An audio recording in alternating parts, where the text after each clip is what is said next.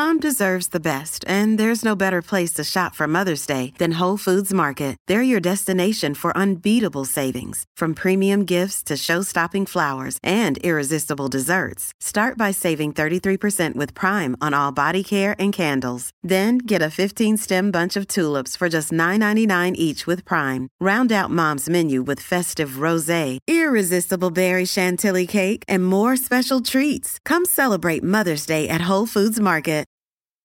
This episode is brought to you by Snapple. Want to know another Snapple fact? The first hot air balloon passengers were a sheep, a duck, and a rooster. Ridiculous. Check out Snapple.com to find ridiculously flavored Snapple near you. Another day is here, and you're ready for it. What to wear? Check. Breakfast, lunch, and dinner? Check. Planning for what's next and how to save for it? That's where Bank of America can help. For your financial to-dos, Bank of America has experts ready to help get you closer to your goals. Get started at one of our local financial centers or 24/7 in our mobile banking app. Find a location near you at bankofamerica.com/talktous. What would you like the power to do? Mobile banking requires downloading the app and is only available for select devices. Message and data rates may apply. Bank of America N.A., member FDIC. Look, Bumble knows you're exhausted by dating. All the must not take yourself too seriously and 6'1" since that matters. And what do I even say other than, hey? Well, that's why they're introducing an all-new Bumble, with exciting features to make compatibility easier, starting the chat better, and dating safer. They've changed, so you don't have to. Download the new Bumble now. Hey, it's Ryan Reynolds, and I'm here with Keith, co-star of my upcoming film, If, only in theaters May 17th. Do you want to tell people the big news? All right, I'll do it. Sign up now and you'll get unlimited for $15 a month and 6 months of Paramount Plus Essential Plan on us. MintMobile.com/switch. Upfront payment of $45 equivalent to $15 per month. Unlimited over 40 gigabytes per month. Face lower speeds. Videos at 480p. Active Mint customers by 531.24 get 6 months of Paramount Plus Essential Plan. Auto renews after 6 months. Offer ends May 31st, 2024. Separate Paramount Plus registration required. Terms and conditions apply if rated PG.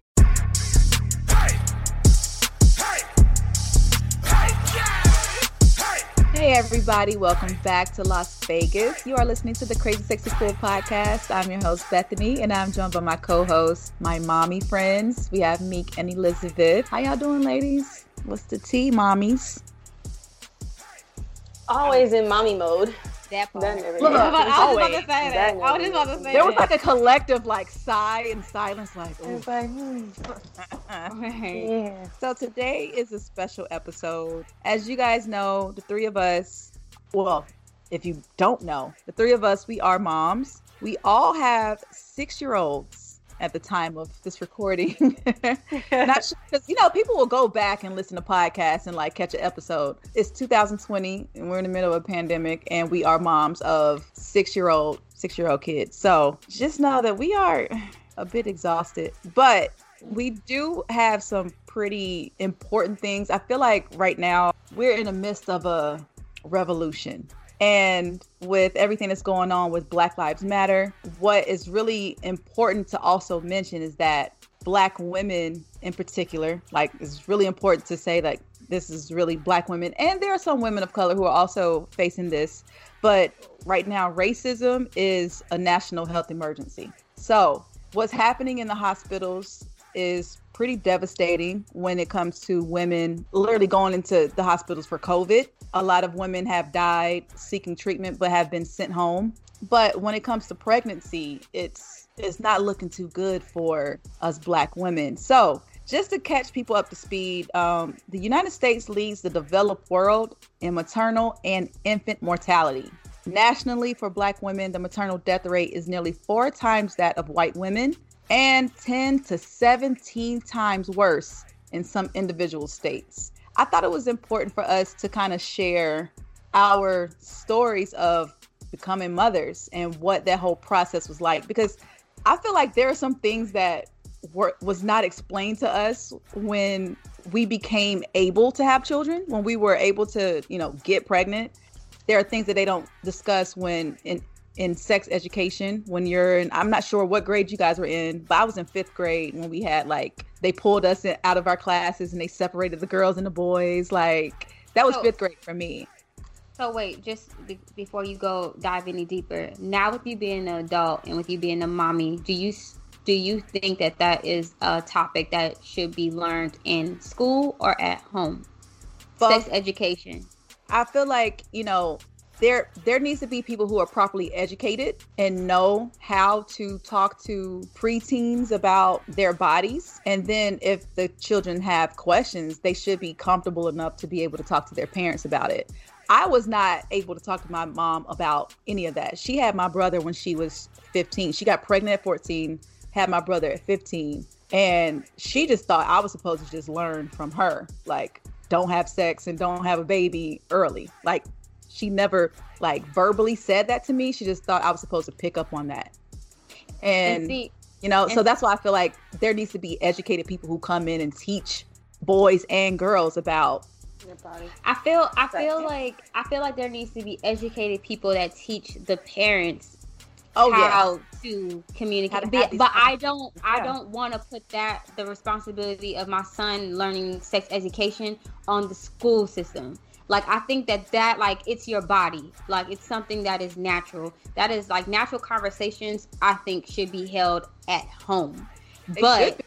But because we've now, we've ventured away from knowing ourselves and knowing how this body mechanism actually functions, we become codependent on the school systems to teach us about our body. Like, no. Right. Like, but I have friends whose parents were completely incompetent. Like, they were not able to talk about sex. Like, they don't even want to talk about sex. It's just like, don't have it. And it's like, wait, hormones are happening. Right. Sex is going to happen. So a conversation has to be had. But I know exactly what you mean, because right. And I'm not talking about our parents. Like, they've already, we grown. I'm talking about how we going to approach it with our children, like the new generation. But a lot of those teachings are passed down generation to generation. But at the same time, you can't always trust the people who come in to teach about these things, because looking at where we are right now, Black women are in a fucked up position when it comes to giving birth at hospitals. So who is really supposed to come in and teach? So this is why I feel like this is a very important thing for us to have conversations about our own personal experience. Right. So people can learn and get some information and kind of, ask themselves questions like, you know what, when I choose to have children, I can ask these questions to my doctor or midwife or doula, whoever, whatever route you choose to go with your birth. So, right. Yeah, and I think the sex talk needs to be talked before puberty. Like, I talk to Elijah about sex now. Of course, it's digestible for him to receive it. I'm not out here like, when you fuck and then no. He understands. He understands, certain parts of a woman's body. And, that a baby is in the mommy's stomach. Like, he understands the anatomy of it. So it's like, and I want to build on that as well. I was 7 when my dad gave me the talk. Now, when it comes to Prince, I let him know, he sees pictures of me pregnant. I literally have one right by my bed. So he understands that the woman carries a child, and, he's still learning about the process of how long a woman is pregnant and the baby grows inside the mom. But he has time. Yeah, plenty of time. Well, yeah. But there are some girls though who start their period very early. Yeah. And so at what point, because I have a friend who started her period at 9. And I remember being in school and she had to leave class and she didn't come back for almost a week because she started her period at 9 years old, and she's going through this whole she's cramping, she's trying to figure out how to use a pad. Going through a whole phase. Her mom didn't give her the talk about, because she didn't know. You don't think 9 years old, let me give my child a talk about her period. Right. But yeah, it's just so weird. But what I also want people to do is to not be so afraid to have these conversations with your children. I wish my mom did. Normal. I really wish. Yeah. So normal. Mom did. Yeah. This is and honestly, everything that we're about to talk about, it all like ties in together, because the unknowing leads into fear, which then leads into, you know, trusting people that don't really have your best interest, that you just assume because they have a PhD or whatever that they got your best interest when actually they don't. And like everything has been strategic. Like nothing is coincidental. Like this has all been set up for just for profit, if we can be profit and power, if we can be honest. So so Meek, can you tell us about when you found out you were pregnant, and how did it go? What was like the first thing you did? Okay, so because like, I'm pregnant, now what? Like I vividly remember. So I was laying on the couch, fell asleep. I had a dream. I gotta tell y'all about this dream. So I had a dream that I had, like, I always have teeth dreams, always. And this particular tooth was like marble, and it had like diamonds on it. And I went in the back of my mouth and I pulled it out, right? And it was just so vividly when I dreamt it.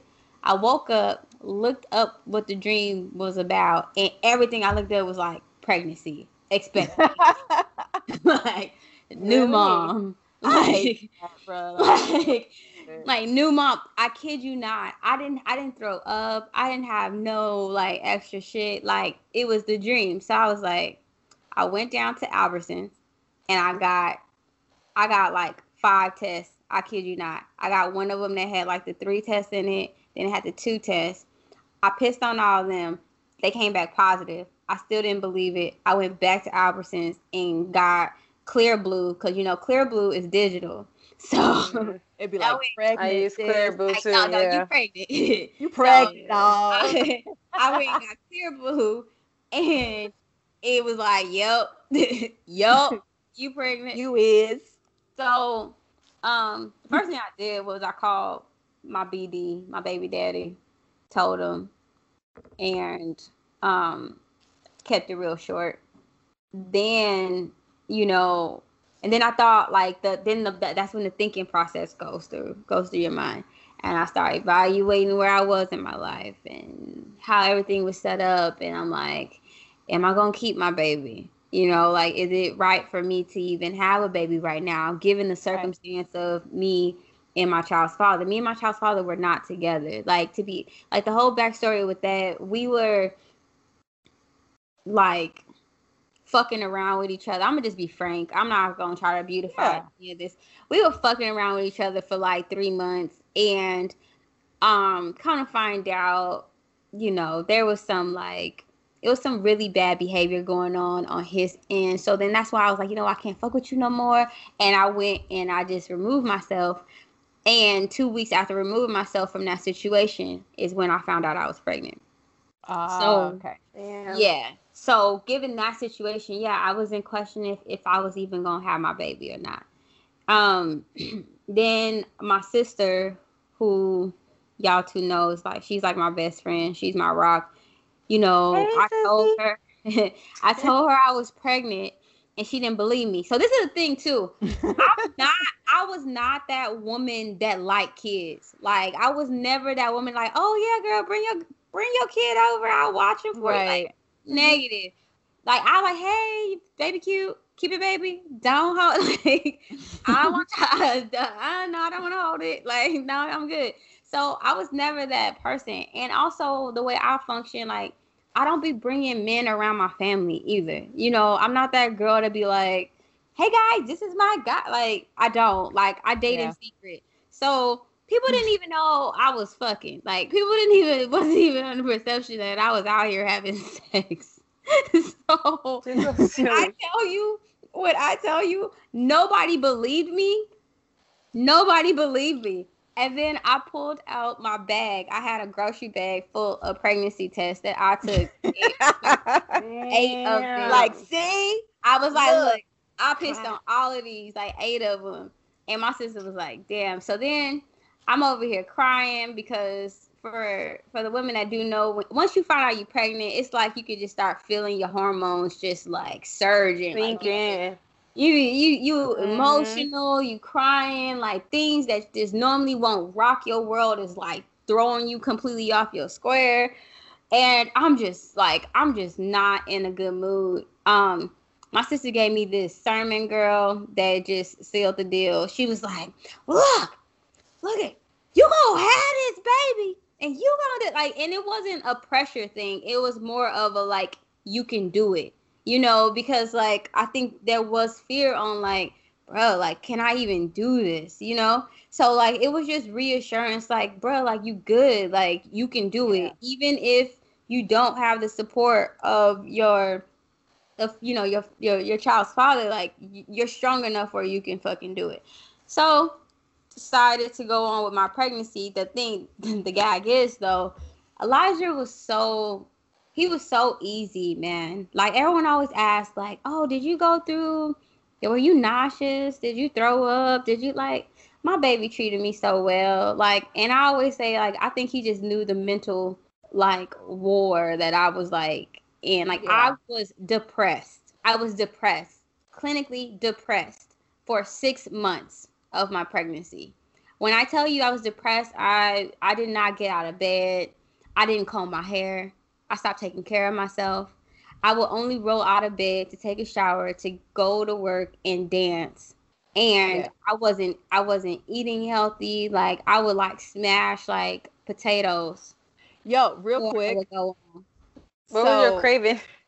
Yo, before you talk about the craving, so I was like 8, almost 9 months pregnant, and I took my little brother, to the club for his 21st birthday, and I see Meek dancing, and I walk up to her, and I had on like this fur vest, so it kind of covered up my belly, and I opened my vest, and I'm like, Meek, look, and I show her my stomach, and she's like, bitch, I'm pregnant too. Like she was up there dancing. I was like, oh my God, I'm pregnant. Pregnant sisters, look what y'all want to do. We didn't know you then, so chill out. You didn't. We didn't. It's okay. And you probably weren't pregnant at that time. This was February of 2014. So you may have probably just been pregnant, Liz. But yeah. Like just found out. Oh yeah, February. Yes. So yeah. So like, and so that means I was 4 months.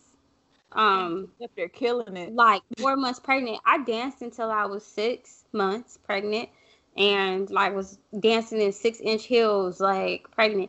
But yeah, I was freaking depressed, and then like, you know, some way, somehow, I don't know what it was, but like the strength just started to come back.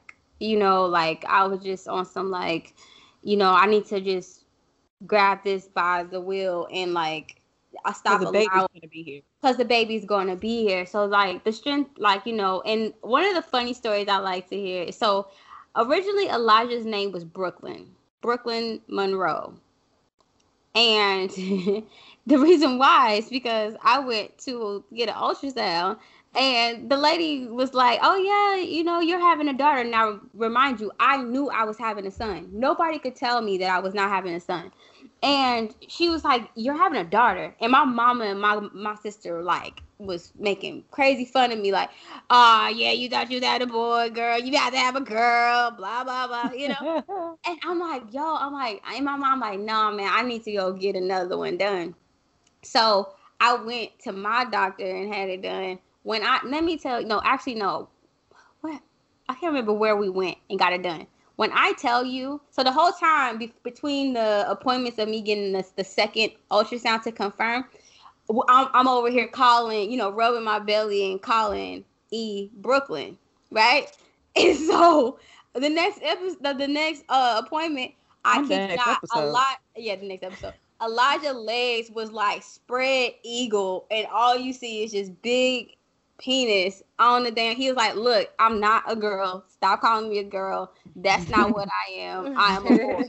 Like, I am a boy, Damon. Stop calling me playing with you. Okay, he was not playing with me. I'm not playing with you. Now when we talk about like the healthcare experience, I went to a doctor that has delivered a lot of like friends and families' babies. So I followed that route. I was too like emotionally depressed to like do the proper research as to like what my options and stuff were. So, you know, the friends and family was like, oh, this is who I went to and she did this.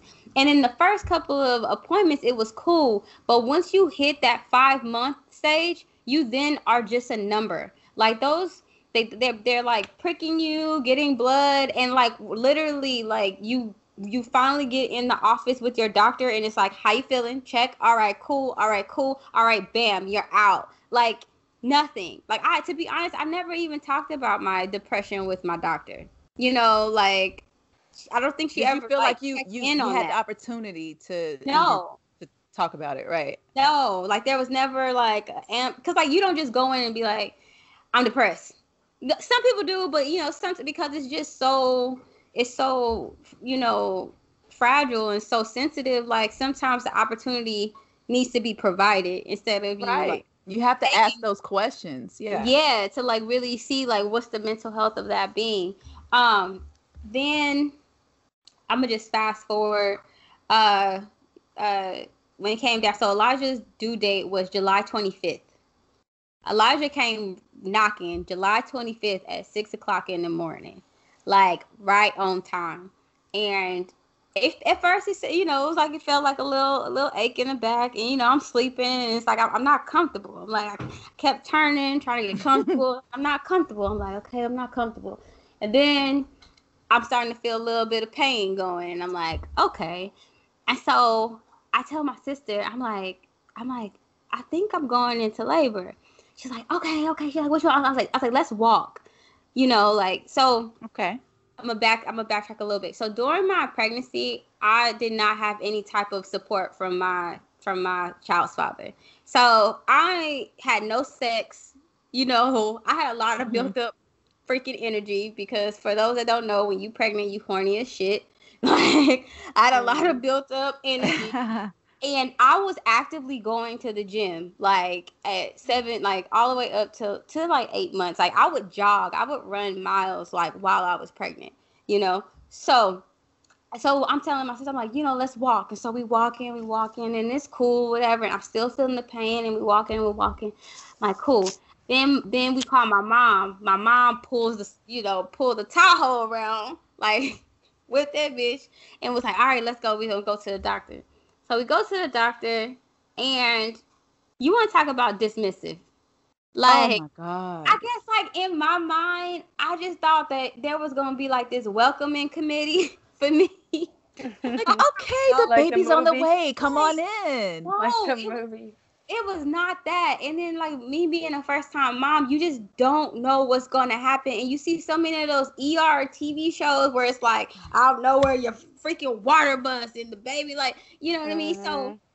So like we go up there and the lady's like, I'll be with you in a minute. And my mom was like, she's about to have a baby, you know, like she's in labor. She's like, I'll be with you in a minute. And I'm like, all right, cool. So she finally like calls us up. My mom signs me in, and they take us in. They didn't take us in the back where the rooms are. They took us in like the prepping room or whatever. And they go and they checked me, and at that time I was at 3 centimeters. So they were like, "You're not dilated enough. Like you can go back home." I'm like, okay. I'm like, okay, cool. So we drive all the way back home from Centennial Hills Hospital, and I'm sitting here, and it's like coming, like it's like I could feel it progressing fast, like just in like intuitively, like I know that my body's progressing fast.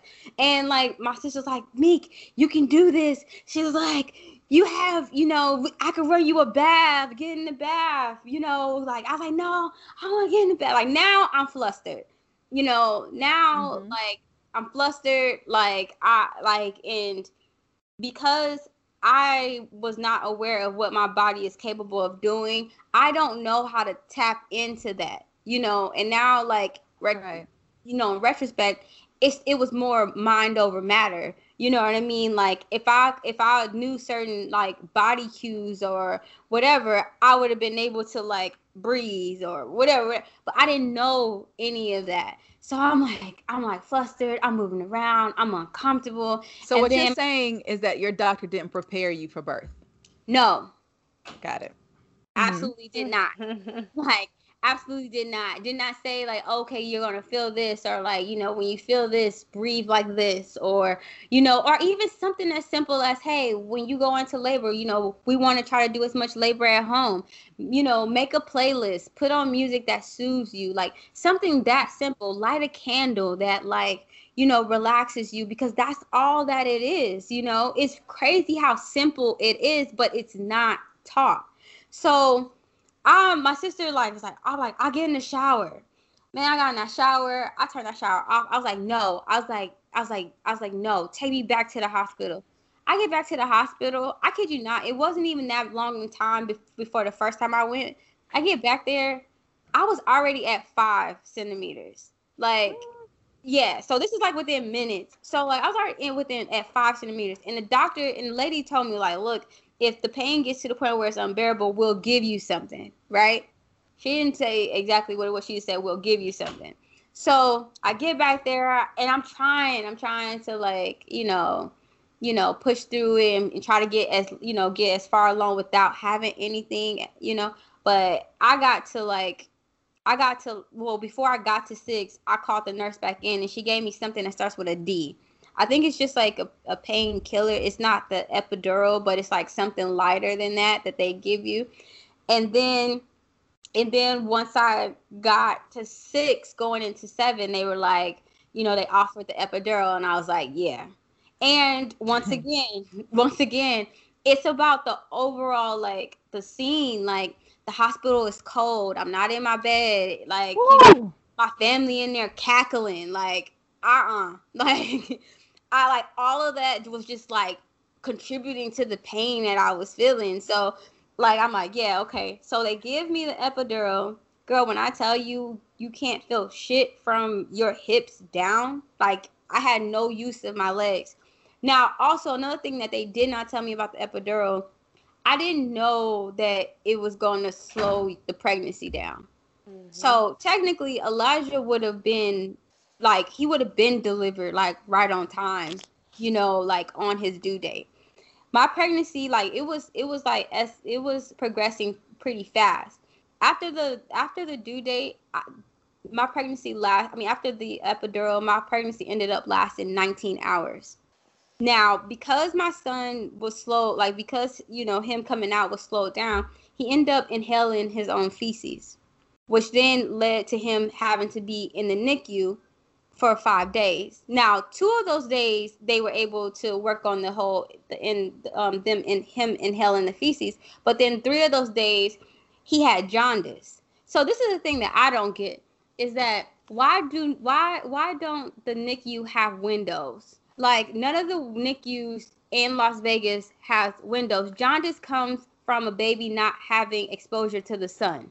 So yeah, because some people tell you, take your baby outside, let him get some sunlight. Let him get some sunlight. That's what jaundice is from. So it's like, why? But what it does, though, it allows them to keep the baby in the NICU for a longer amount of time and run that tab up, you know.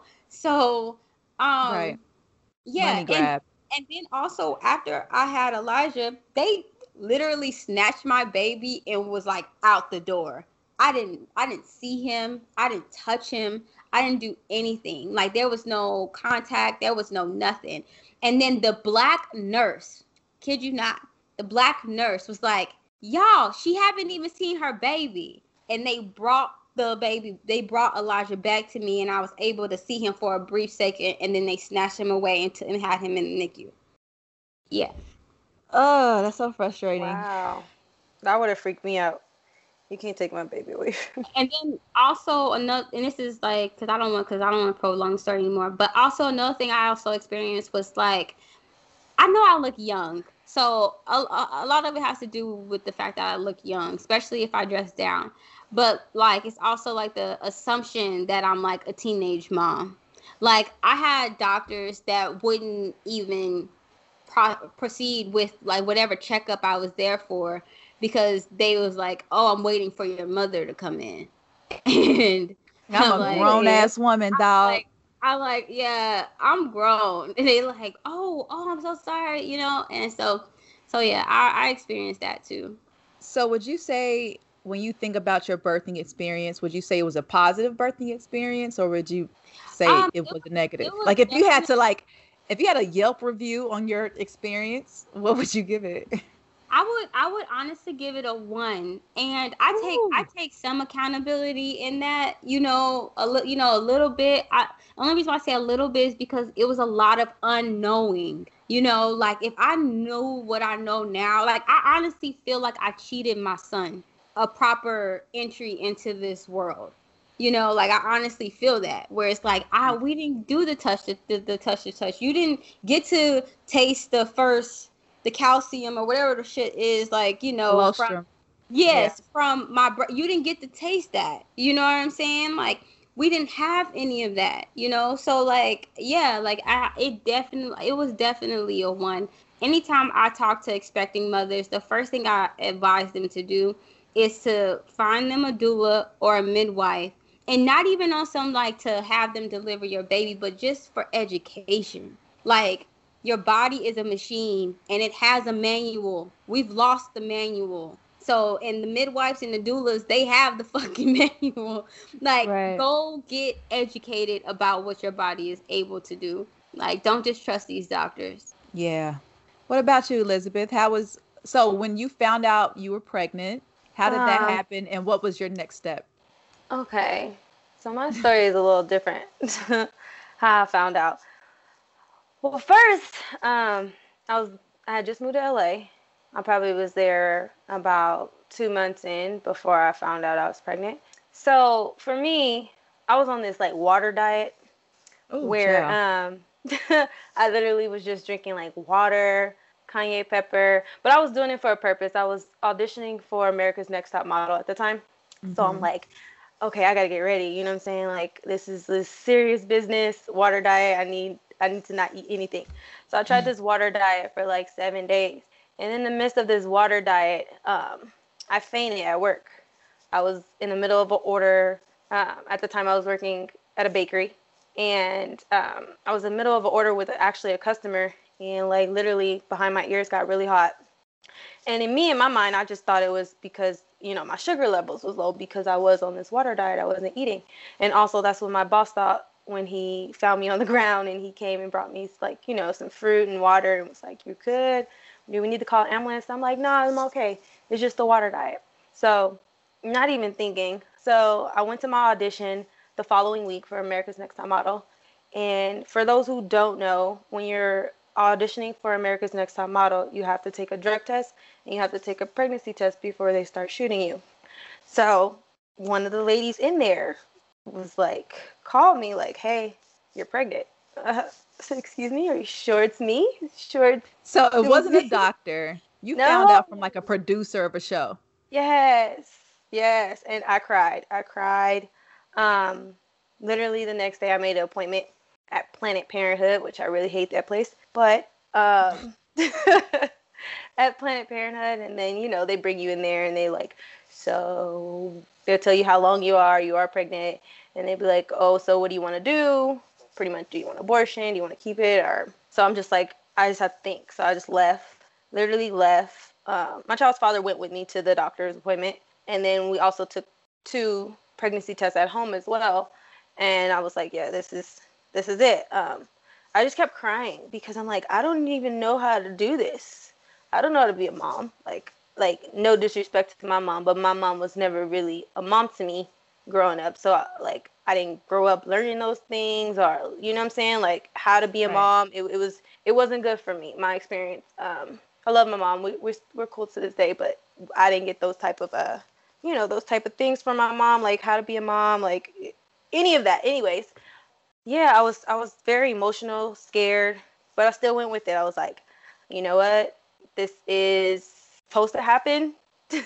So you felt like it was destiny in a way? Yeah, because this is how I found out and everything, and it really made me it just really made me overthink. And I definitely was young at the time. I had her at 22.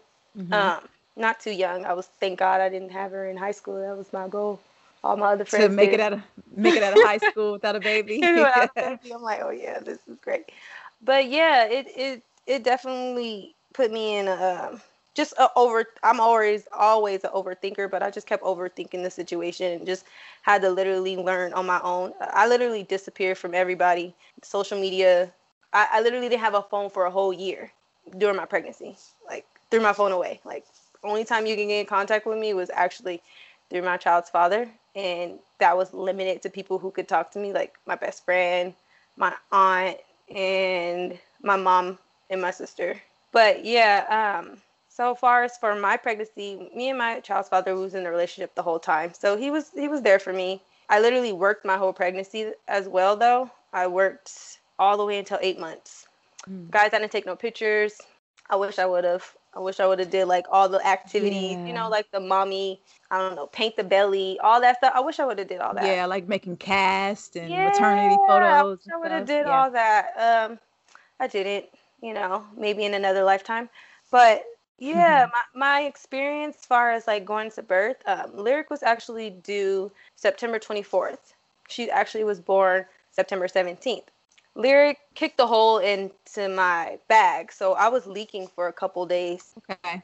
And for me, the first couple of days, I didn't really know that she actually, you know, kicked a hole in my bag. I was leaking. I thought it was like, because me and her dad was having sex a lot, so I just thought it was like, you know, stuff just coming out. So I was like, to the point where like 3 days went by and it was like a lot. And I was like, this isn't normal. So I literally, before I went into the hospital, I called my sister. I took a shower. I packed my bag. We went to Olive Garden, and then I went to the hospital. Hilarious. Why did you go to Olive Garden, dog? I wanted pasta. I wanted pasta so bad, and I was like, well, if this is gonna be my last meal before they give me Jell-O and crackers, I want pasta. So I'm about to. Yeah, I keep going to jail. Yeah, but once they admit. All I know is my sister told me, like, once they put you in there, you ain't gonna be able to eat. I'm like, ugh. I'm like, I'm hungry. So, and literally when I got there, they kept trying to tell me I couldn't eat. They kept giving me ice chips. That was not working. I was hungry. So I went in and they were like, yeah, good thing you came in because you would have had a dry birth. She kicked a hole in your bag. So I'm like, okay. I went in. I want to say it was like 3:00 in the daytime. And they're like, okay, everything was fine. Her heartbeat was fine. It was just me and her dad there, actually. I didn't really want anybody there. I didn't even call anybody. But yeah, I went in and... Hello, listener. Guess who's back? It's me, Anthony Mays, your favorite butcher turned podcast producer, and I'm here to talk to you about ButcherBox. ButcherBox is the most convenient way to get high-quality meat and seafood that you can trust, delivered straight to your doorstep, free shipping, vacuum-sealed packaging. It's ready to go right then. It's ready to pop in the freezer. You get exclusive member deals and a variety of high-quality cuts at an amazing value. Going to the grocery store can be a huge pain. You're usually in a rush at an inconvenient time. You're waiting in line at the meat counter. You're taking a number. Maybe this place doesn't have a number. You're jostling with fellow customers. You're trying to get that ribeye that you want or that nice piece of salmon. Maybe the butcher that you're dealing with has a bad attitude or something. I don't know. That was never me, I promise. But maybe it happens. ButcherBox takes all of that out of the picture. You are always prepared with meat and seafood in the freezer, and you're not going to find quality for this price anywhere else other than ButcherBox. So sign up at butcherbox.com/dings, D-I-N-G-S, and get our special deal. ButcherBox is offering our listeners a free for a year offer plus an additional $20 off. You can choose salmon, chicken breast, or steak tips free in every order for a year. Sign up today at butcherbox.com/dings and use code DINGS, D-I-N-G-S, to choose your free for a year offer plus get $20 off your first order. Literally the next day they're like, okay, if nothing happens, but by the night in the morning, we're going to induce your labor. So I'm like, okay, not even, understanding what all this means, just sitting there like, okay, I'm going into labor in the morning. So through the whole night, I was having like contractions, like contractions on 1,000. I'm like, this is crazy. Like it hurted so bad. But the thing is with them is the morning, I woke up in the morning the next day, they kept trying to push the epidural on me. And I went in saying I didn't want to take the epidural. So I was like, I'm not doing that. I don't want no medicine. I don't want to be temporary paralyzed if I moved a certain way, or you stick this long needle up my back. I was just panicking. I was like, I can't do it. I can't do it. But every time like the contractions were getting worse, the nurse would come in and would be like, see, you can be in there like the other girls, just relaxing, waiting for the baby to come out. But now you're in here with pain. We can give you the epidural now. And I'm like, no, I'm good. So I'm sitting there. Framing the question. Right. And I'm just sitting there, and I'm in pain. And then I'm telling my nurse, I'm like, she's coming right now. She's like, no, you're not. I'm like, yes, she is. Like, I feel her. And then she was like, no, you're not. So then the doctor came in to induce me, and she lifted up, and she was like, you're 8 centimeters. Like, you're going into labor right now. And I'm like, I told this girl, like, the nurse, I was like, I told her, I feel like I was about to take, to me, it felt like I was taking a shit. Like, I was like, I got to poop really bad. And she was like, no, you don't. I was like, yes, I do. I was like, I really have to poop really bad. And it was like, literally, Lyric head was like sitting right there. So literally, it was like, just busted open, like, look. Yeah, I was telling her, I was like, I'm like, these contractions is getting worse. I'm like, I really have to. She was like, no, you don't. I'm like, yes, I do. She waited all the way until the doctor got there but the crazy thing is, the doctor that was supposed to deliver my baby wasn't even there. She was in labor herself. So your doctor was pregnant? Correct. Wow. Okay. But she still, even though like she would talk to me about pregnancy, like, did I have any questions or anything, but she also didn't like really educate me either. And I mean, that's not necessarily her fault. It is, but the type of money myself too as well. True, but the type of money that these obstetricianists or whatever are getting, the least you could tell us is like the just little, like like it comes like in those like it's required appointments that we have. Like if I could have called and said, y'all don't want to meet today, I definitely would have did that. But like, it's like, no, like you gotta go to these appointments. And it's like those appointments, they could have been giving me information, even if it's just a little fucking sentence of like how to soothe yourself or something like that, like something informative. So yeah, man. So then I started to go in labor. Labor for me was only like 4 hours. So you don't count the contractions you were having that night? See, I actually the night before I didn't. No, I didn't, because they were getting bad, but I didn't. I mean, I guess we can call that labor too. So total 8 hours, but I didn't really count it until like I was pushing her out for like. Oh wow. You were pushing for. No. Once the contractions hit in the morning, it was like really, really, really bad. Those couple hours, and then like I started to push. So I wanted to say from the morning I woke up when those contractions, like when those were bad. Like I felt everything, and then me having a natural birth, I literally felt like her head come out, and then after her head is like, you know, her shoulders, and then like after that they're like push out the placenta, and I'm like, what the fuck? I felt like, see, people don't talk about that. Yeah, and I didn't even know about it. I'm like, she was like, you're not done yet. I said, I'm not done yet. I said, what do you mean? She was like, you have to push out the placenta. And then she did it, and like press hard on my stomach. I'm like, dude, it was like, I don't know. I felt like I didn't even feel like myself, my body. I couldn't even feel my body at this point, because everything became numb a little bit for me. I felt like after I felt everything else come out, and then also literally right after, they had to stitch me up because she ripped me to my anal.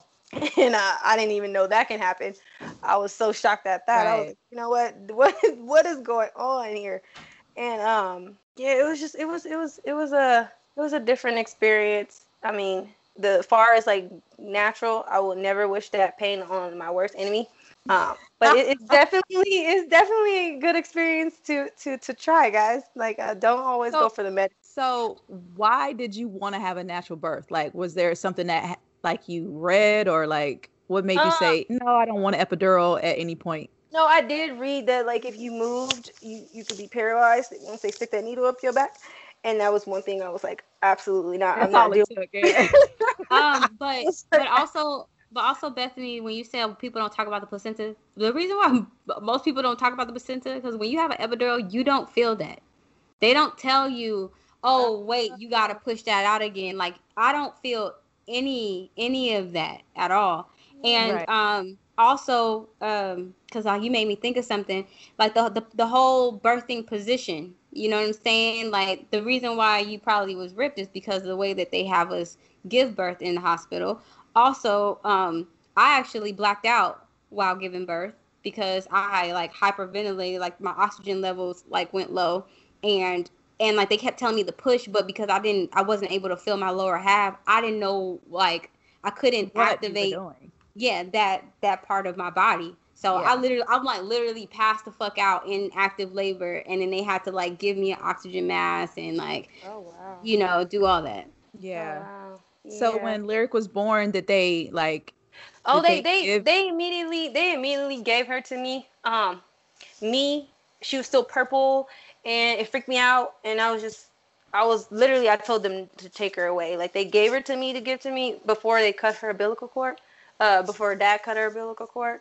But I was like, no, I don't. I was still exhausted from like pushing her. Like, I had no energy to like, I don't know. Like, I was like, no, get her away from me. And then like once they took her, her dad took her, and they cleaned her up, and then they brought her to me and gave her skin. We immediately gave her skin to skin, and then at the time I had piercings in my nipples. I had to take those out to breastfeed her because she was really hungry. But it took a while for her to latch. But the nurses did actually try to help her latch, like literally squeeze the hell out of my titty to latch her onto it.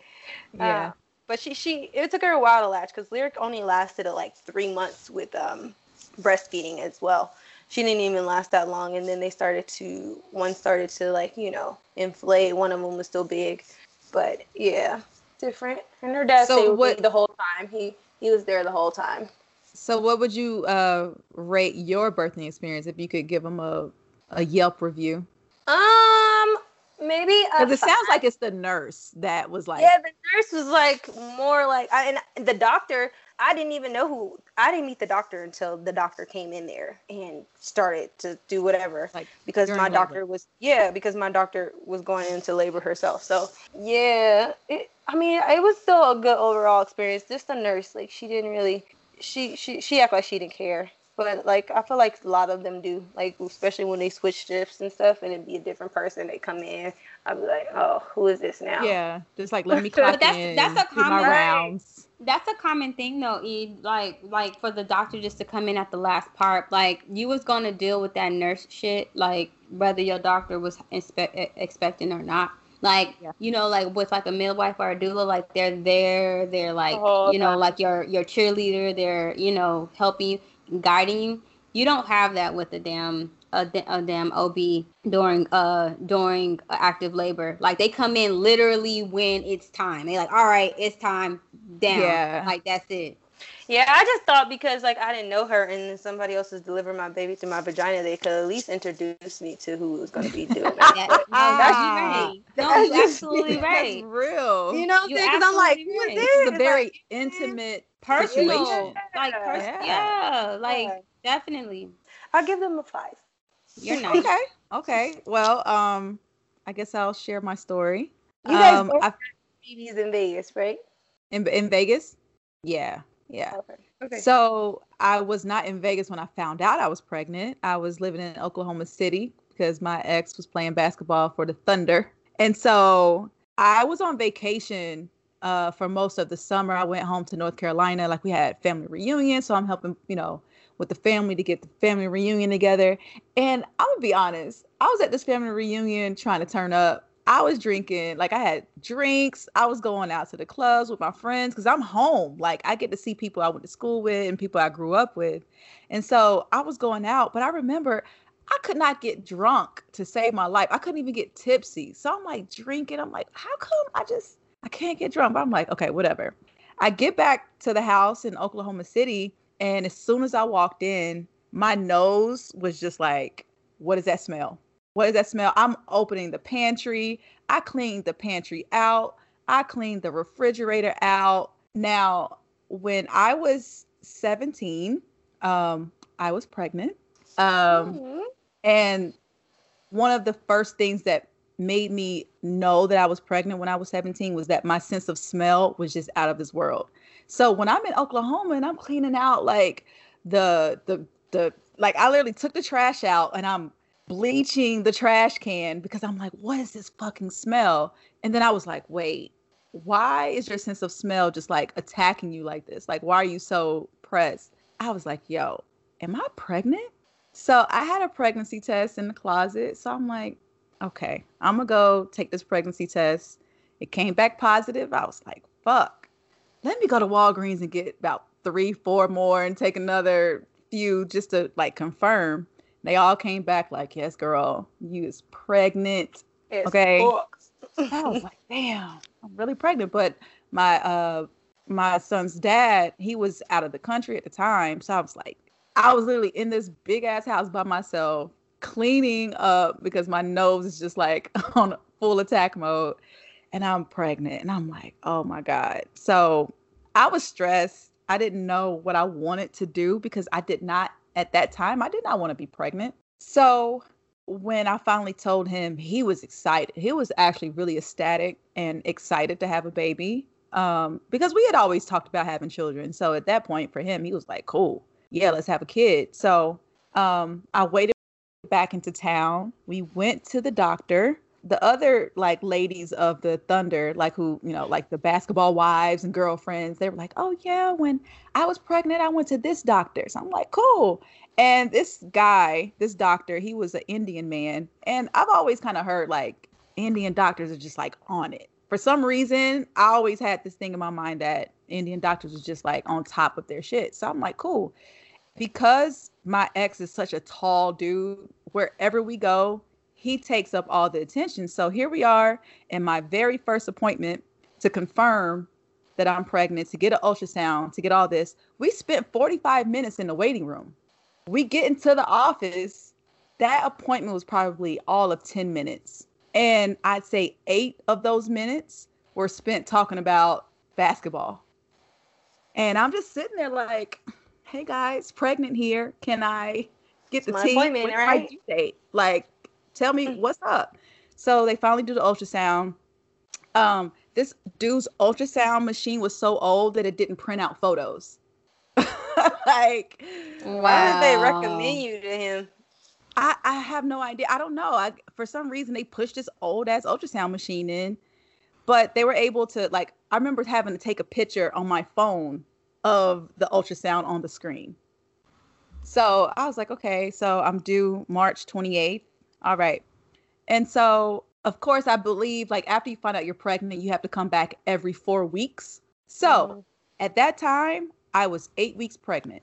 Cool. I am 2 months pregnant. So when we came back for the second appointment, spent another 45 minutes in the waiting room, another quick appointment. They're talking about traveling and, you know, where they're from and world, you know, geography and shit. And here I am.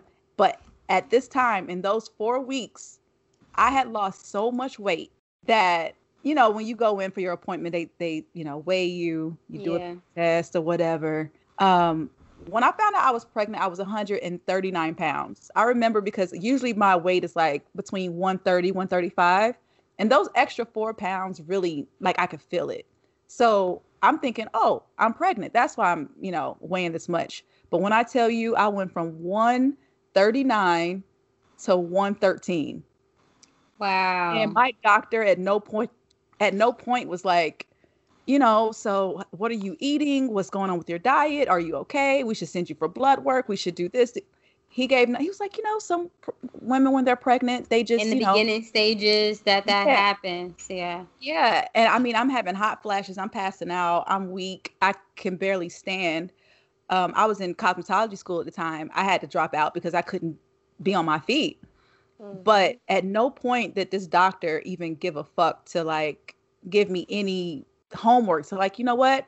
It could be this or that. Like, he didn't give me a thing. He was just so concerned about talking to, you know, my child's father. And also in this appointment, I'm 3 months at the time. He asked me how much I was when I was born. I weighed 9 pounds, 3 ounces. my child's father was a 10-pounder. So he was like, wow, you guys are going to have a big baby. And because your due date is in March, you're probably going to have a baby during the NBA season. So you might want to consider, scheduling a C-section. And I was just like baffled because I'm like, I am 3 months pregnant. And right now we're talking about scheduling a C-section because I might have a big baby and it may be an inconvenience to a game. Like, you got me fucked up. So that was the last time I saw that doctor. And it really wasn't on purpose that I was like, you know what, I'm never going to him again. But I went back home to visit my mom and I was bored. I couldn't rest. And I turned on Netflix and I typed in pregnancy in the search bar. And I saw this documentary called The Business of Being Born. And it really just like changed everything. That was the moment that I dumped my doctor. He never saw me again. I canceled that appointment that I had coming up. Not going to be there. And I began to look up doulas and midwives. I didn't know anything really about what a doula or a midwife was, but I did have a friend in North Carolina that I went to college with. We were really, really close. She had her birth at a birthing center because in North Carolina, it is illegal to have a home birth with a midwife in attendance because the midwife can and will be locked up and charged for like some sort of negligence, which is insane to me. That is like that's a whole nother topic. Like that is really serious. That is a real thing. Yeah. So I knew about natural births and I knew that there were other ways, but like being able to watch that documentary just opened my mind to a whole slew of options. But I also started to remember different births of my friends when they were, having their children. And in Vegas, one of my homegirls, she had a baby and I went to visit her while she was in labor. And I remember the hospital being so cold. Yeah. I was so uncomfortable that I had to go out into the desert heat to like warm my body up so I could go back in and be present for her. And she's cold. She has this IV. She was so pissed because they kept poking her with this IV, trying to find this the vein. Yeah. Why do you need to be hooked up to the IV in the first place? Right. This is natural. Why is she hooked up to an IV? And she couldn't eat. She's like asking me to go like to McDonald's to get her some fries. And I'm like sneaking in food for her to eat. So thinking about all of this, I was like, you know what? I think it would be best for me. In Nevada, you can have a home birth. So I'm like, perfect. That's what I'm going to do. I'm going to find me a midwife and I'm going to have this baby at the crib because I don't want to be uncomfortable. I don't want to be poked with, because when I go and get blood drawn, they're like, my nails are long, so I can't make a fist. So nails always fucking up, always. You're not going to be able to poke me. So I was like, I want to be able to be comfortable at home and just, have my baby here. And so I probably called 2 women as far as like looking for a midwife. And the second one, the first one, she didn't answer the phone. I left her a message. She didn't call me back until after I had already talked to the second woman, and me and her clicked immediately. And she told me, she was like, hey, I would love to have you. You sound like, you're set on doing this. You seem educated and this will be a good, marriage between us. But she was like, just to let you know, I'm pregnant as well. I am due 2 months after you. Like, that's fine. If you're cool, you feel like you can do your thing, then let's do it. And she was a mother of 5. She was pregnant with her 6. So I'm like, oh, she's experienced. She knows what's going on. She knows what she's doing. So, yeah, I'm cool with that. But I didn't have my appointment with her until I would say it was the end of December, and Prince was due March 24th or March 28th. Yeah, so I went a very long time without going to the doctor. And I was fine with that. I only had, and what's funny? I actually had 2 ultrasounds before finding out that I was pregnant with a boy, because when I went back to that second appointment where the doctor was basically ignoring my weight loss, he told me, he was like, yeah, so let's see, 8. He tried to say that I was 16 weeks. And I'm like, no, when I was first here, I was 8. So I should be 12 now. And so he, for some reason, added on an extra month. And I'm like, bro, hold on, can you give me another ultrasound because you're adding on a whole month, and I know when I came here at first you said I was 8 weeks, so I should be 12. And so he had to go back and give me another ultrasound and be like, oh yeah, you're right. And I was just like, bro, like what the fuck. But I did make an appointment to go to the hospital and have, you know, the ultrasound to find out the sex of and like you said, Meek, I knew I was having a son. Like, I remember before the appointment, I'm like, okay, you know, rubbing my belly, like, all right, we're going to go in here. Go ahead and show him your stuff. We get into that appointment. Prince is literally laying with his legs wide open. And because I guess there's like a certain order that they go in. They try to tell you like, okay, the head is a good size and the fingers and, you know, this is good. This is good. And then they tell you last, like, oh, it's a boy or a girl. She could not overlook his penis because it was just like hanging out. And so, oh, you're having a boy. Like, that was the first thing she was able to tell me. I was like, boom, I knew it.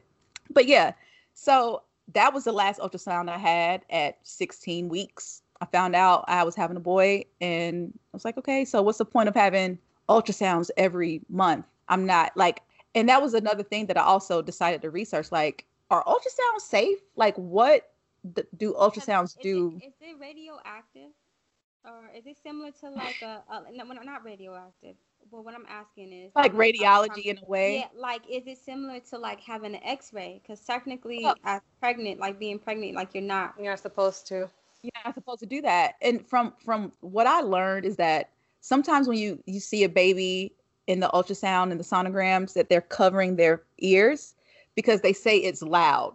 So it can be like a sensory overload to them in the womb. So sometimes they kind of like curl up like, oh, what's all that noise? So I was like, yeah, as long, you know, my midwife was able to test me in a very holistic way.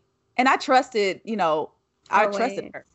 But what was really frustrating to me is that friends and family did not support my decision to have a home and natural birth. Everyone was like, oh, when them contractions hit, you're going to be begging for an epidural, or why do you want a witch doctor to deliver your baby? Witch doctor. And I was like, it was so frustrating because here we are like Black people. This is our shit.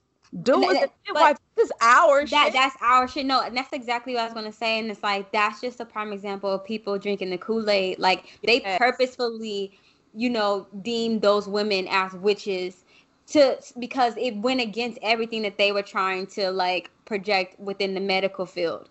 And if you notice, like, all of the quote unquote witches are what? They are women talking about what goes on with women bodies.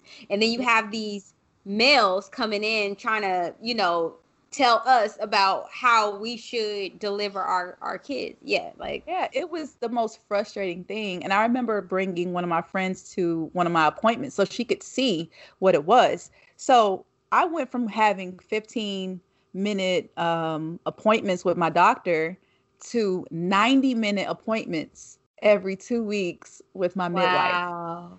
And the amount of education that I received in those 90 minutes, it was so beautiful. I was like excited about this whole process. And I remember when I walked in, because, you know, our first time meeting in person, I was still losing weight.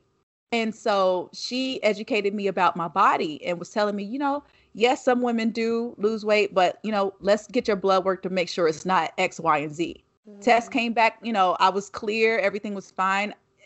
My appetite just wasn't, I was looking forward to like having pregnancy cravings. The only thing I craved were popsicles and like slushies and icy shit.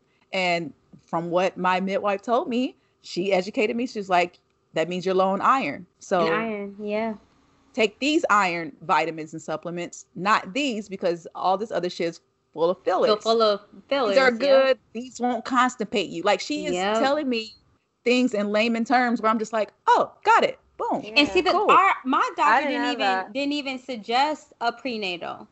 Did they just give you stuff that the hospital like provided them? Well, no, they don't. Well, she tried. Of course, whatever drug company they were in contract with. Of course, that's who they like, you know, promote. But like, I take it upon myself to go to Whole Foods and like, you know, like, okay, because I don't want to be throwing up, but this is what I want. Like, looking up what DHA actually is, and like I had to like educate myself on. But yeah, the the physician didn't even say, oh, you know, these are the prenatals that you should be taking. Like, I didn't get none of that. Wow. Yeah. And my midwife has really educated me. She told me about hypnobirthing because she really put it, like, again, she put everything in layman terms. Like, so if you breathe with a deeper voice, that will help your baby come down when you're in labor. But if you're high pitched and you're tense, your baby's not going to move. And I was like, oh, yeah, got it. I did that. She was like, when you're having sex, if you're relaxed, it's going to be moans and you're going to sound pretty primitive. And it's the same in birth. You should sound, you know, it should be smooth. It should be low. It should be, I mean, it's not going to sound pretty, but, right. You know, whatever it takes for you to be able to move your baby through. Because she was like, you know, you're not going to have a baby you're not going to grow a child that you can't birth. Right. And so when I thought about that, like, okay, I'm growing a child that's like specifically for my body. Your belly, yeah. And so, because I just knew, like, if I had to ever be transported to a hospital or I wasn't able, like, if I was out of town when I went to labor, I already knew, hey, I don't want meds. And if you try to push an epidural or a C-section on me, yeah, not doing it, because I know that for some doctors, it's just the easiest, you know, way out. I'm gonna come in, you know, I'm gonna come in, I'm gonna cut you open, get this baby out, and I'm gonna go home and be on time for dinner. And I just made some money. I remember even when I went to the doctor, to the hospital to have the sonogram to find out the sex of the baby. And they didn't know. I didn't tell any of them that I was planning on having a home birth because I knew that they would try to talk me out of it. And so, you know, even the girl who was doing the sonogram for me, she was just like, you know, you want to have a natural birth? That's really cool. It will only cost $2,500 if you want to have a natural birth. Mind you, that's how much my midwife cost, $25. Right. That included every appointment before Prince was born and every appointment after Prince was born. $25. So just for comparison, a hospital birth about $8,000 to $10,000, like just regular, just like with no complicate, like $8,000 to $10,000. Yeah. So yeah. No, and just so people can compare. Because they don't tell you, like, okay, after the baby's born and you want some pain medicine, you want some ibuprofen, right? $40 a pill. And also know I had already paid my OB before I got told, like, that the 8 to 10 was specifically for my hospital visit. Each time I went and had an appointment with my physician, I paid for that appointment. So yeah. So she's telling me, oh yeah, to have a natural birth is $2,500 here at the hospital, but that doesn't include the meds that they give you after. Some hospitals will charge you for skin to skin after your baby is born. Like, really? Oh yes, they will charge you for skin. How do you, man? Oh my gosh, yo! Like, how do you charge for my skin? So they're charging you for a lactation consultant to come in and teach you how to breastfeed. If they even care, because some hospitals be like, they won't latch. Here's formula. And exactly. Here you go. They didn't even try to latch Elijah. They just gave him formula without my consent. See, wow. And that was the thing. I just wanted to avoid all of that. And my midwife was just so dope. And it was just really cool also to see her growing along with me. She was also pregnant with a boy as well. But so as far as like labor goes, I went into labor on a Sunday afternoon. So the Saturday afternoon, 24 hours before that, I was having Braxton Hicks contractions where my belly was just getting tight. And then it would just kind of like go back to normal.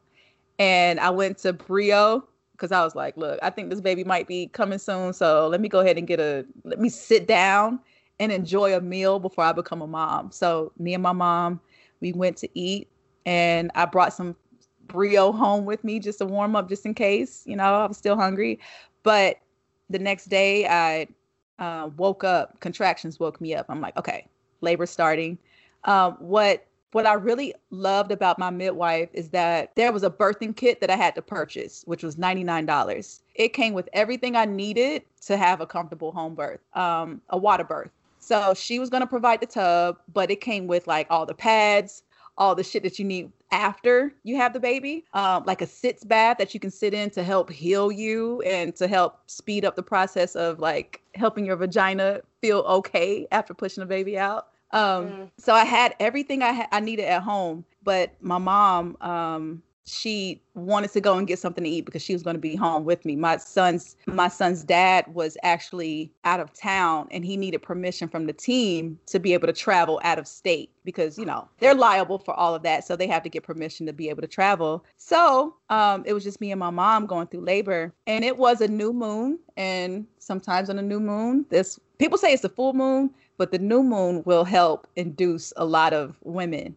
into birth. So my midwife had me, and she had another woman who had went to labor maybe 4 hours before I did. So she was there with me, but she was in great communication with me. Like, hey, when you see your mucus plug, I was like, mucus plug? What's a mucus plug? People don't, like doctors and people, they don't prepare you for this mucus that literally comes out of your vagina when it's like time for your water will break next. Like she was like, yeah. So she was like, when your mucus plug shows, then, you know, call me and I'll be on the way. She was like, I'm gonna take a nap. I just, you know, help deliver this other baby. I'll be on my way as soon as that mucus plug drops or your water breaks. So nothing was happening. And I'm like, okay, I'm laboring on the toilet. Because I'm home, I'm able to eat and drink whatever I want. I was watching Real Housewives of Atlanta in the living room on my little exercise ball, like, you know, going through these contractions. I had an app on my phone that was like timing my contractions so I knew how far apart they were. At no point did I know how much I was dilated, because I feel like that's only really a thing for hospitals to kind of like time you and see how fast labor is progressing for you. Like my midwife, she was like, the baby's going to come when he's ready to come. So there's no need for me to keep putting my fingers up there to see how much you've dilated. So I was like, cool. I was in labor for 18 hours. It wasn't bad. It was only really bad when I laid on my back to try to get some sleep. When I tell you I was in excruciating pain when I tried to lay on my back, and I'm like, how are women really in the hospitals, like bound to a hospital bed, laying down on their back when they should be able to move around and move in a way that's comfortable to help the baby move down and to speed up the process? If you're just sitting in bed, of course they're going to be like, all right, so you haven't dilated much, you know, let me, you know, break your water or induce your labor with some Pitocin or give you this epidural because, yeah, it hurts, right? Like, hell yeah, bitch, I'm laying on my back. Like, hell yeah. But being able to walk around and move around and like I'm FaceTiming, I got a playlist, I got candles lit. Like I really set a mood for my birth. And so the 18 hours didn't feel like 18 hours. When I got to the 17th hour, my water hadn't broken. So my midwife was not there. So I ran myself a bath. I had already taken like 2 showers just to let the warm water relax me. But I ran myself a bath and sat in, and maybe 5 minutes later, my water broke in the bath water. So I'm like, okay. I text her. She gets there maybe 30 minutes later. Prince was born 10 minutes later. Like it literally went from 0 to 100, like within the last hour. And what was just so dope is that she allowed me to just be in the moment. There was no people around me rushing and like panicking and making it seem like an emergency had just happened. It was like I pulled my son out with my hands and I sat down and I held him on my chest, and she just sat on the edge of the tub like just watching. She's observing everything that's going on. She's making sure, she's like, like midwives, they have their own thing that they're doing in their head, but they're making sure everything is okay. But she was like, there's certain tests that she's doing mentally on Prince. Like, okay, I can see him breathing because his nostrils are moving, or, you know, it's just so. So did you cut his umbilical cord? I'm gonna be real, I can't remember. We kept him, like once I delivered my placenta, we kept him attached for as long as, God, I feel like he was attached for like 2 hours because there was no need to cut it, because you have to let the cord pulsate, and because there's very important things happening in that moment. And I also had plans to have my placenta encapsulated so that I could take them in pill form, because I was educated on all the benefits of consuming your placenta after birth, which led to me. Yeah, some people eat it. Some people put it in a smoothie like right after. they didn't. When I tell you, I didn't even see no placenta. Like it was immediately discarded. Like gone. Yeah, they take it. There was no mention of it. There was no nothing. Like I don't even know where they took it. I don't even know where it went. Like, so technically they let them know at the hospitals in advance. Like, hey, I want that. So don't just take my shit. And then you literally have to sign for that shit. Yeah. It's it's the weirdest things. Like, that belongs to me. That came out of my body. Like, let me have that. Yeah. My midwife had a doula that came and assisted her. When I tell you they cleaned the fuck up, I didn't see a mess. I didn't see a thing. I did tear just a little, but as I'm breastfeeding Prince, my midwife stitched me right on up. And her advice was like, look, stay in bed with your legs closed and just relax. And did you think those hurt? Like, cause for me, the next day, like. Oh, the next day? No, actually 3 days after they released me, when I got home and I tried to sit down with them stitches, I was like, bruh, these things is tight.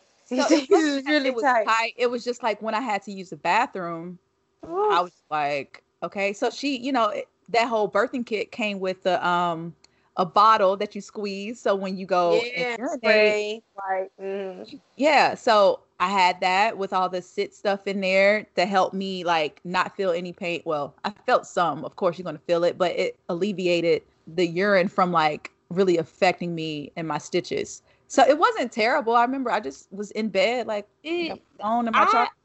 I was heavily constipated. Like, I was constipated too. And so for me pushing, I think it's because the way I was pushing, the pressure was applied to my butt. And so like that, it's like I feel like you have like an alert button by your asshole or something. Like there's something like a boo-boo button that like once the boo-boo hit the button, it lets you know like I gotta go to the bathroom. So I feel like that boo-boo button was swollen because of all the pressure, or whatnot. Because I felt like I kept saying like I gotta go to the bathroom, and nothing was coming out. That's a natural thing. Are you talking about while you were in labor? No, I'm talking about after labor. Okay. Yeah. So look, I remember I was constipated, and my midwife recommended safe like a laxative to take while I was nursing, because you just can't take any over-the-counter stuff while you're breastfeeding. But it didn't work. So I remember at some point I actually ended up having to go, but I was like, I had my whole hand like on my vagina because I was so afraid that something was going to pop or fall out or like happen as I'm like trying to like defecate. Like, bruh, like it was weird, but no one tells you these things about like what happens to your body after you give birth, which is why a lot of women end up, dying after giving birth, because their concerns are just kind of like discarded. Like, oh yeah, of course you're in pain. It's like, no, but this is different. Like this is really not feeling right. And they just, well, you just had a baby. So no, like, can you go and check? Because a lot of women are bleeding out or bleeding internally, and things aren't, being discussed, and the woman ends up passing away. What's so crazy is like, so currently in my studies, I'm actually studying the psychology of the reproduction experience. And the thing I realized is I knew going into that class, I knew that like as Black women, we were 3 to 4 times higher in the maternal mortality rate, right? And so of course, just in like Black women healthcare period, we are just like always dismissed. But then I realized the lack of power and how we really don't have rights as women over our body.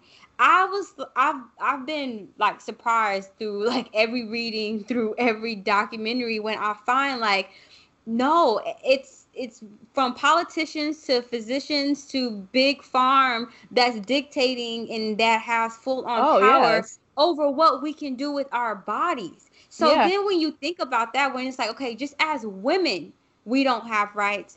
I can't say I'm surprised now that Black women are at the bottom of that totem pole. You know what I mean? And it's funny because it has nothing to do with education or how much money these women make. It doesn't. It doesn't. It's literally. It's just women, and it's a power. And another thing that I thought about too when you were talking about your experience is like when you were talking about the doctors constantly rushing, right? Yeah. So you would think that if they wanted to, perform in a more efficient, healthier way, there's ways to do that naturally, where it's like, if you were really concerned about the health of the baby, there's ways and practices that we could implement that would naturally induce mothers, or you know what I'm saying, and get the ball rolling. So like the health of the child or the mother is not the priority. It's about like, we are literally just case numbers and freaking dollar signs, and it's just like, however much I can scan that bracelet and rack this up. No, real talk. No, for real, yeah. Like, and rack this up. Tylenol, $500. Epidural, like a gajillion dollars. C-section. You know what I mean? Yeah. Like, and also studies show that a lot of these C-sections are unnecessary. Yeah, and it's a fear tactic that they use, because once they load you up with all this medicine, of course the baby is going to be affected in some way. So the heart rate might slow down. So it's like, oh my God, your baby's heart rate is slowed down. We have to take him now. And it's like, put a panic in you, like, oh my God, if I don't have the surgery, then my baby's out of my baby. Right. And so I think it's now 1 out of every 3 births, a C-section happens. That is way too many. You know that there's hospitals where their C-section is at like a 95%. Oh God, that's disgusting. 95%. Like, there's no reason why you should be cutting women open at that type of rate. 95%. They've really in media and movies and Hollywood, they've really turned birth into like this traumatic, terrible experience. And then once they put you through all of this trauma, they're like, well, at least you and the baby are okay. And it's like no, they treat birth like it's like some like sickening, like a sickness. Like, we treated you and you guys both survived. Like, the fuck do you mean?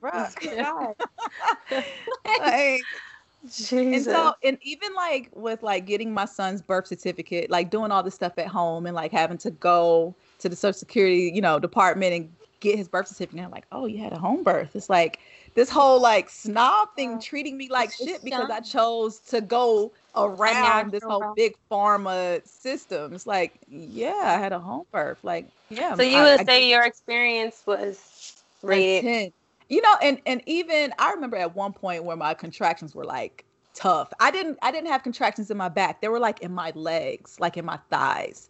They ran down the front of my body. And at one point I'm sitting on the toilet like, oh my God, like I feel like I got to shit. Like, it's just so much happening.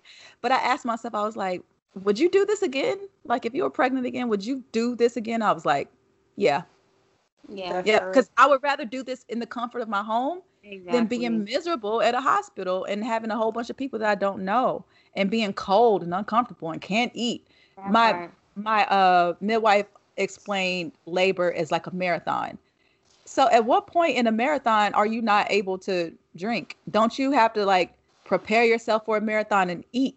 Don't you like have access to Gatorade stand or like, like, and your body normally asks for what it needs, because I was so thirsty. It's very rare that you just over here just snacking just because, like, it's like, no, I'm hungry, Yeah.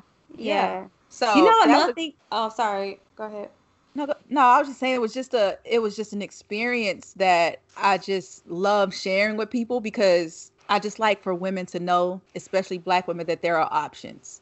Definitely. Like, you do not have to go this whole route. And when people try to shame you for doing something different, it shouldn't even be considered different. Like, I don't understand why natural births are not the norm. I understand there are some cases where, there are high-risk pregnancies and you need to be at the hospital and monitored. I totally get that. But if you are having a normal pregnancy, you should be able to have, explore your options and see what's best for you. And if you feel like, you know what, I'm going to pay a doula to come in and just be able to speak for me when they're trying to push it on me, cool. If you need to educate your partner and be like, babe, if they're trying to, say this and say that, speak up for me. Like, there's so many options. You just can't allow the hospitals to treat you like a number. Yeah, and rule over. Also, another thing to add to that is like, ladies, pregnancy is like, you've heard all three of our stories, and guess what? All three of our stories were different, but pain was in every single one of them. It was. Like, I'm not gonna avoid it. So like that whole like, oh, I don't want to feel this. So guess what? You're going to feel it. Like, pain is inevitable when it comes down to having a baby. And now also, there are like, some women who like the birth was quick and easy. And don't have it. But I'm just they're saying, unicorns, but right. It is possible. But I'm saying like if that's the main reason why you need to go to the hospital, it's like fear is definitely a dominant tactic that is used to like push us into those hospitals. And like, just like Bethany expressed, the more she knew of what her body was capable of doing, the more she was able to go into her labor confident. And confidence, you know, overshines fear with every single time. And also, let me tell you, my midwife was not there until the last hour. Right. So, but she well prepared you. I was prepared. What I mean? You were completely prepared on like what to do, how to set yourself up, how to relax yourself. The whole, you know, intent was to like relax yourself, right, and not to freak out, not to tense the body. Also, another thing that, like, when you were speaking to like Black women, the main reason why we do that, the main reason why we are high on mortality rate is because we, out of all groups of people, we have the longest lifespan under stress. Like it's a known fact that the Black woman lives majority of her life under high levels of stress compared to other women. So with that said, like, that's just how the shit is set up for us. You can take your birthing experience and take control of that and alleviate that stress from yourself once you have that control. You know, like, labor does not have to be a stress situation. And that, and it kind of correlates with what you said when you were saying, when your body is stressed and tense, that's when shit goes haywire. That's when the baby is not able to do what it's supposed to do. But once you are able to control the situation and relax yourself, relax your body, you know, that goes out the window. So you know, my midwife, she came to visit me. I didn't have to leave home. She came to visit me 3 times just to check on me and the baby after giving birth. And you know, after you have a baby in the hospital, you got to come back like a week or 2 later. Yeah. And get a checkup. But it was just so convenient to not have to leave my home, bruh. And to have someone like sit down and talk to me like a human that just gave birth. Like, how are you feeling? Like, it's not all about the babies. Like, how is everything going? I remember I thought I was doing very well breastfeeding. It was a little painful at first, but she was like, hey, you know, she was kind of like monitoring how, you know, I nursed him, and she was like, you know what, I think he has a tongue tie because his latch is a little bit off.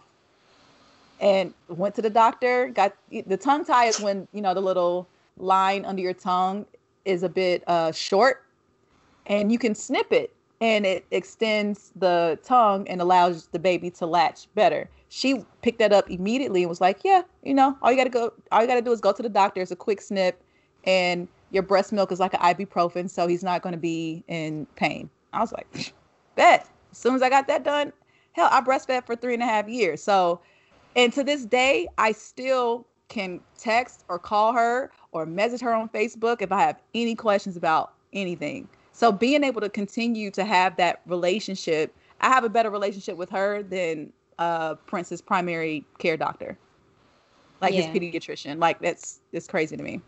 But yeah, so women, you know, I just really want you guys to like hear our stories. It's 3 different stories. I think the whole thing here is just being informed and knowing what you're capable of doing and not allowing people to scare you into some shit you don't want to do. But also, like how when we spoke about mental health, like, it's nothing wrong with like getting a test and saying like, oh, I'm pregnant, and getting informed. It's never too late to, you know, gain knowledge. But I just encourage women, like, you know, it's nothing wrong with just being informed of what your body is capable of doing. Even if you don't even see children in your future, you still need to have an understanding of this machine that you wake up and, you know, operate on a daily basis. So and too, if you plan on having children, you need to be informed as well. That part. So, because the last thing you want to do is be in a situation and you lose your partner and you're, you're raising your child solo. Right. Yeah. Right. Because it's happening. It's happening. Right. There's an alarming rate nowhere. It's an alarming rate of Black men raising their children because the mother passed away either due to complications to birth or even a year later from complications of birth. So it's not even just like after. So much. Yeah. Woo. So no red light special today. But of course, if you guys, have any questions, feel free to email us. We love the DMs. Maybe not Elizabeth, but maybe on this subject, Elizabeth might. She might respond. I'm definitely down to answer any type of questions as far as simple things in life. Yeah, right. Someone go come in your DM and be like, so, how was that Jello? In the hospital. Don't even approach me with that shit. Why would you? Next time you need somebody to keep you warm. What's up? Right, what's up? When we have a baby, it's gonna be like this. See? Right. Okay, I'm down to answer any women's questions that you might have for birth. Other than that, Jello, all that unnecessary conversation is not being answered. So. All right, guys. Thank you so much for tuning in to us. A very special episode of Crazy Sexy Cool Podcast. Until next week, we'll holla. Take care of yourselves. Mommies unite. Black moms matter. Amen.